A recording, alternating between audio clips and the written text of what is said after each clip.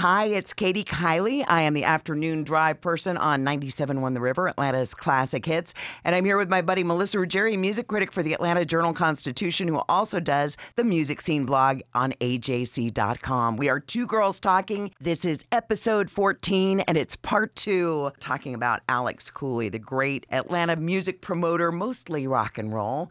And we lost him 3 years ago. Yeah, it's kind of hard to believe, but he was born in December, passed away in December, and we thought that around the holidays would be the perfect time to salute Alex Cooley. So, Music Midtown. Yeah, we talked last week about Alex's start with the Atlanta Pop Festival and then all the clubs he had in town and what he did for so many careers of artists like, Billy Joel and Bruce Springsteen and the Police, and, gave them some of their first places to play. And then he and Peter Conlon, his longtime business partner, who they met in 1981, became friends, Peter became a promoter as well. They had their own promotion company called Concerts/Southern. We just called it Concert Southern Promotion. It's Concert Southern Promotions. Yeah, which looking back at that, I think that's really kind of funny that that's what you would name your promotion company. But Peter is now the president of Live Nation Atlanta because, over the years, obviously, their little company got swallowed up by the big guys, as often happens. But in 1994, when Peter and Alex were still working together, they started Music Midtown, which became one of the preeminent festivals in the country. I mean, when you think back to, now there are so many festivals. Yep. It's just this deluge of festivals. Shaky knee, shaky boots, shaky butt. And around the country. I mean, with Bonnaroo Yep. and with Coachella, and then there's, the Governor's Ball in New York. I mean, there's dozens of them. And then plus all the EDM festivals, and everything's got a specialty. But back in 1994, there was no Bonnaroo.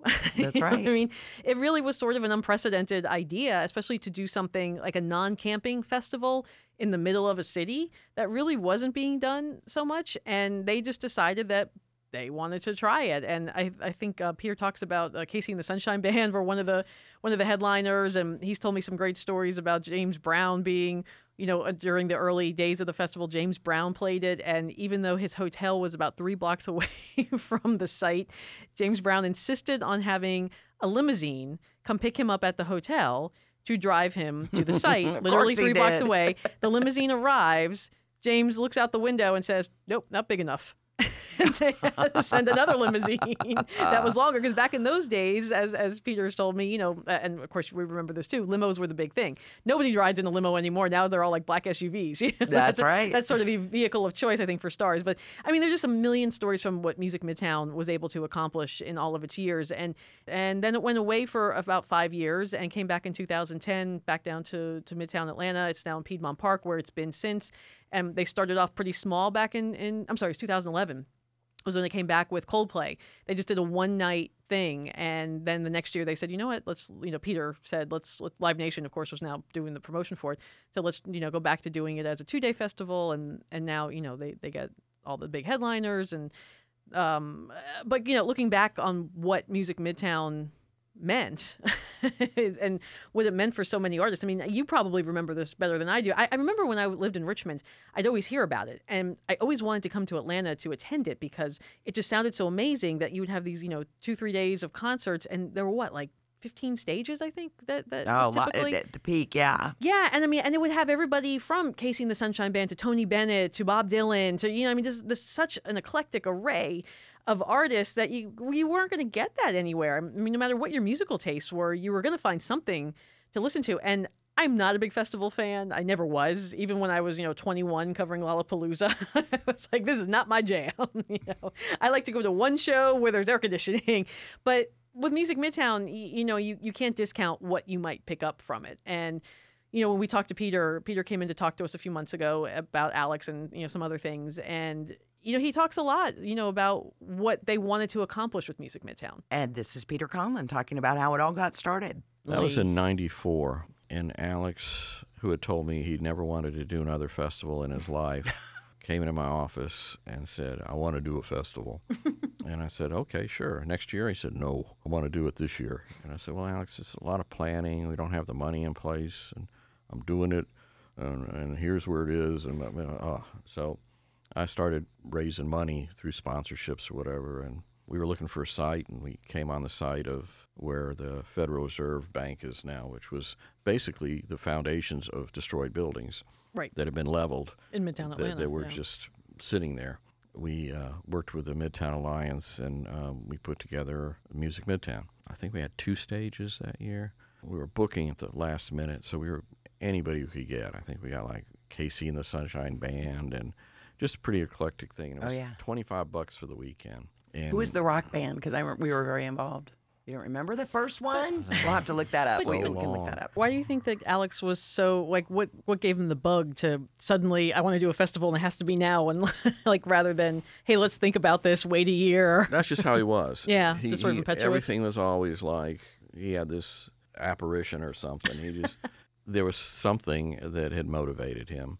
I knew they were doing city stages in Alabama, and he had seen that, and he had told me he wanted to do an urban festival. He did not want to do a camping festival anymore.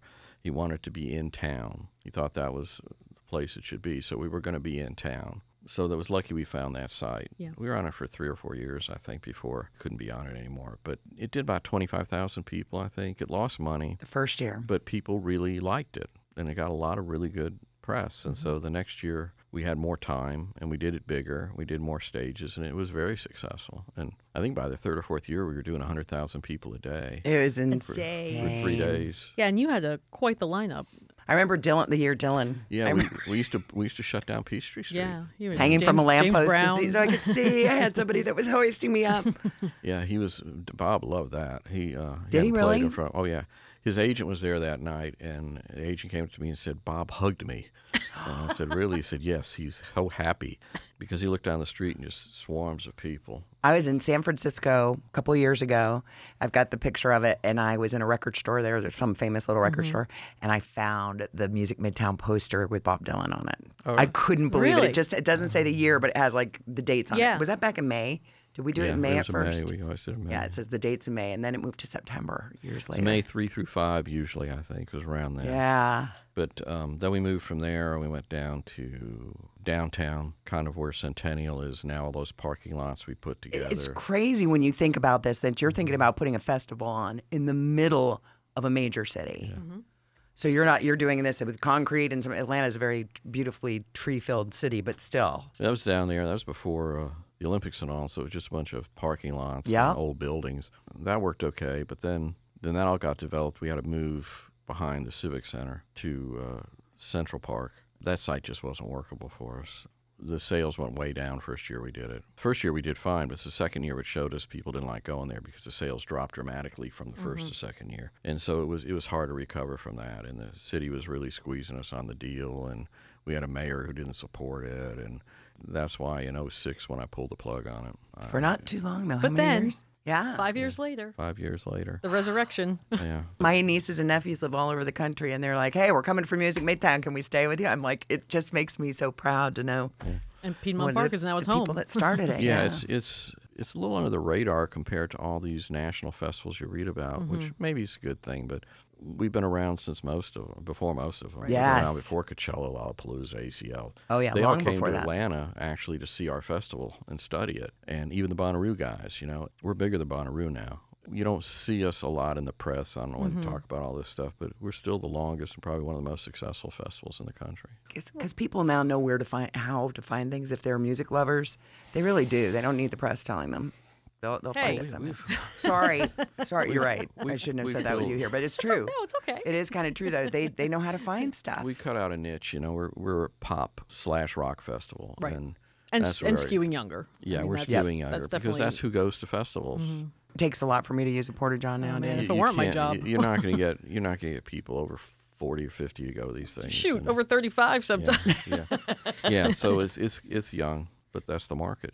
I did look it up, by the way. 1994 at Music Midtown, some of the artists were Eddie Money, Counting Crows, Buddy Guy, Al Green, and just a couple more. That was the first year. The next year, Bush, Government Mule, Little Feat, and then it jumped hugely. Tons of stages. 1996, the Black Crows were there. Buddy Guy, Cracker, Joe Satriani, John Mayall, and the Blues Breakers. Then the Sunday night, May 5th, 1996, Bob Dylan, Buddy Guy, Cake, Fishbone, Joan Baez, That Cool in the Gang, Morris Day, and more. So it just kind of exploded in 96 and then went on from there, still going on. So that's a lot about Alex Cooley, the businessman. But let's talk about Alex Cooley, the man. What made him so special? You knew Alex better than I did, but whenever, the handful of times I was around him, he was always just a very sweet man. Obviously, in business, sometimes that could be a little bit different, but as Peter will tell you, it kind of took a lot to rile him up. Here's more with us with Peter Conlon, good friend and business partner of Alex Cooley. There's been some books that I've read where Alex has mentioned, and the respect for him was immense with other promoters and all parts of the country. When you talk about Alex Cooley, people were just like, not a better guy.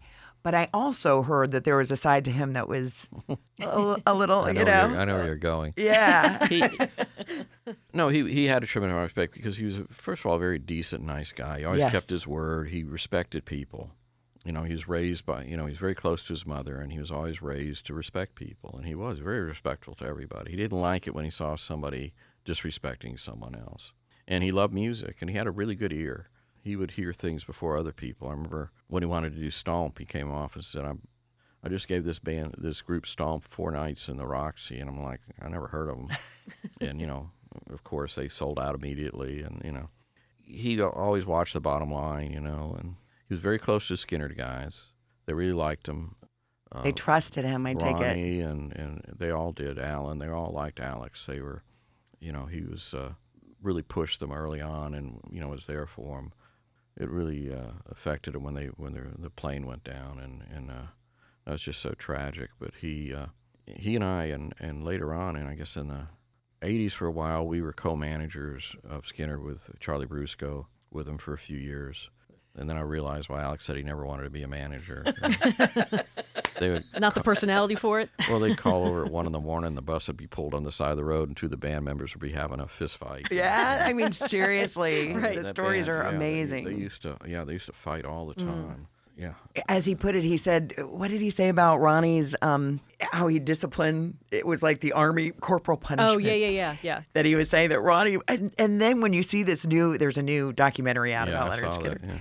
And it's like, it sounds like he just hit him all the time. Like he just turned around and bust one of them, Yeah, they were pretty wild bunch of. Yeah, and but when you hear them talk and when you meet them in person, they're just, there's something about Southern men that are just and also very it's probably special. an interband relationship, too. It's different than brothers. Yeah, unfortunately now it's just really Gary, I know. And I knew, Amy used to go on the road with him, and Leon and Artemis and Billy. They were Powell. very nice guys, really nice. And you could see them when they see Alex, how deferential they were. They were always like bowing and talking to him, and they just really liked Alex, but because he was such a legend. And, Did he have a temper at all? Yes. Tell me a few temper stories that wouldn't embarrass him. Not much. It took a lot to get him. I remember once at Chastain when he slammed the door in Jackson Brown's face and wouldn't let him back in. What did he do? Something. I don't know. He said something, and then it set him off, and I remember that.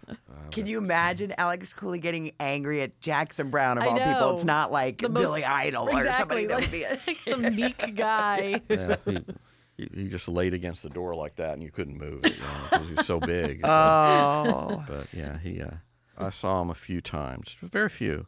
Very reasonable guy usually, and didn't like to, but if somebody pushed him far enough, and he got more mellow as he got older. That was in his younger days, but when he got older, I never saw him. He was always very calm. And what was like the balance in your relationship? You said Alex wasn't really the business guy, but I could always make Alex laugh. Even in really hard times, I could get him to laugh. It always broke the tension. I knew what to say, and I would get him laughing, and that would usually break the tension. But when we first started, I was more the business. Alex used to do things on cocktail napkins, and he'd settle shows on a cocktail napkin or on a piece of paper. And he finally put together forms we had, and we actually started running budgets on shows before we made the offer. Alex would just say, "Sure, okay, I'll pay you that," and then I'd start running numbers. But then we actually hang on a second. We actually had a sheet you had to fill out where you could put down, and then you could see what they're going to make and take your expenses out and everything. Made a big difference, So we started running it like a business.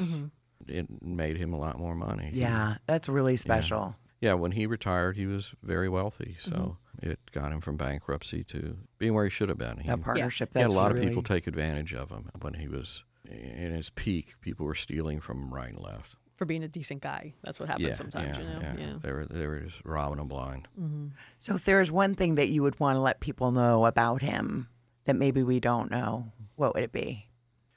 Gosh, I guess that he had such a good heart. He really liked people. He really did. He was as concerned about the audience as he was the artist on a show. I mean, I saw him spend hours sometimes on the phone making sure that everything was going to be right for the audience, that they were getting in on time, that their chairs were right, that there were enough bathrooms. He would go through pains to make sure they had a good experience. And it wasn't like somebody just wanted to put someone on sale, get the money, and, he really wanted to make sure they had a good time. Peter Conlon, president of Live Nation Atlanta. And then he talked a little bit about Alex Cooley's final years. Live Nation ended his contract, which I don't think they should have done, but he got angry about it, and he decided he was going to get back in the business, and I told him to go and retire. I said, you have enough money, you hit the pinnacle, and then he started doing stuff, like some little shows and Eddie's Attic, and I'm like, what are you doing? I said, you went out the top of your game. And how old was he then? He was in his early 70s, right? Yeah. And I said, what are you doing all this for? You've done the biggest shows there are, and you've been successful. And I think he was just mad or a little angry on how it ended. But I don't blame him. Yeah, and I don't blame him. I didn't think that was with very, very respectful. He was treated with the most yeah. respect he deserved, and I've always felt that way, and I continue to. But he called me about 2 weeks before he died, out of the blue, and I was at home, and he wanted to talk about just stuff, and wanted me to come down to his condo at the beach that he's renting. He wanted me to see it, and I said, I'm so busy, Alex. And he said, well, you need to quit. You need to retire and go enjoy life. I said, wait a minute, didn't I tell you that? And he said, well, yeah, but we're only here for a little bit of time, and you need to really go out and enjoy this world. And he just bought a bus, a tour bus. I remember he telling me. And he was going to go travel because he couldn't fly. He couldn't get around airports or anything. So he had bought this really nice bus in Nashville. They outfitted it, and they had a driver who was driving down actually to get him the night he died. But he was telling me, and I think he knew that he wasn't going to be here a lot much longer, and that he was trying to tell me, don't take it for granted. I think what Peter shares there, words from Alex Cooley, is the perfect way to start the new year. Live it up. And next week, Melissa and I are going to do a recap of our favorite shows from 2018, favorite concerts, and what we're looking forward to in 2019. And we'd love to get your input on this. So email us, 2girlstalking11, that's the number 2, girlstalking, the number 11, @gmail.com, or go right onto our Facebook page and post at 2girlstalking. Let us hear what you have to say about your favorite concerts from 2018 or what you're looking forward to big time in 2019. And we'll be back with you, 2 Girls Talking, next week. Purchase new wiper blades from O'Reilly Auto Parts today and we'll install them for free. See better and drive safer with O'Reilly Auto Parts. O'Reilly Auto Parts.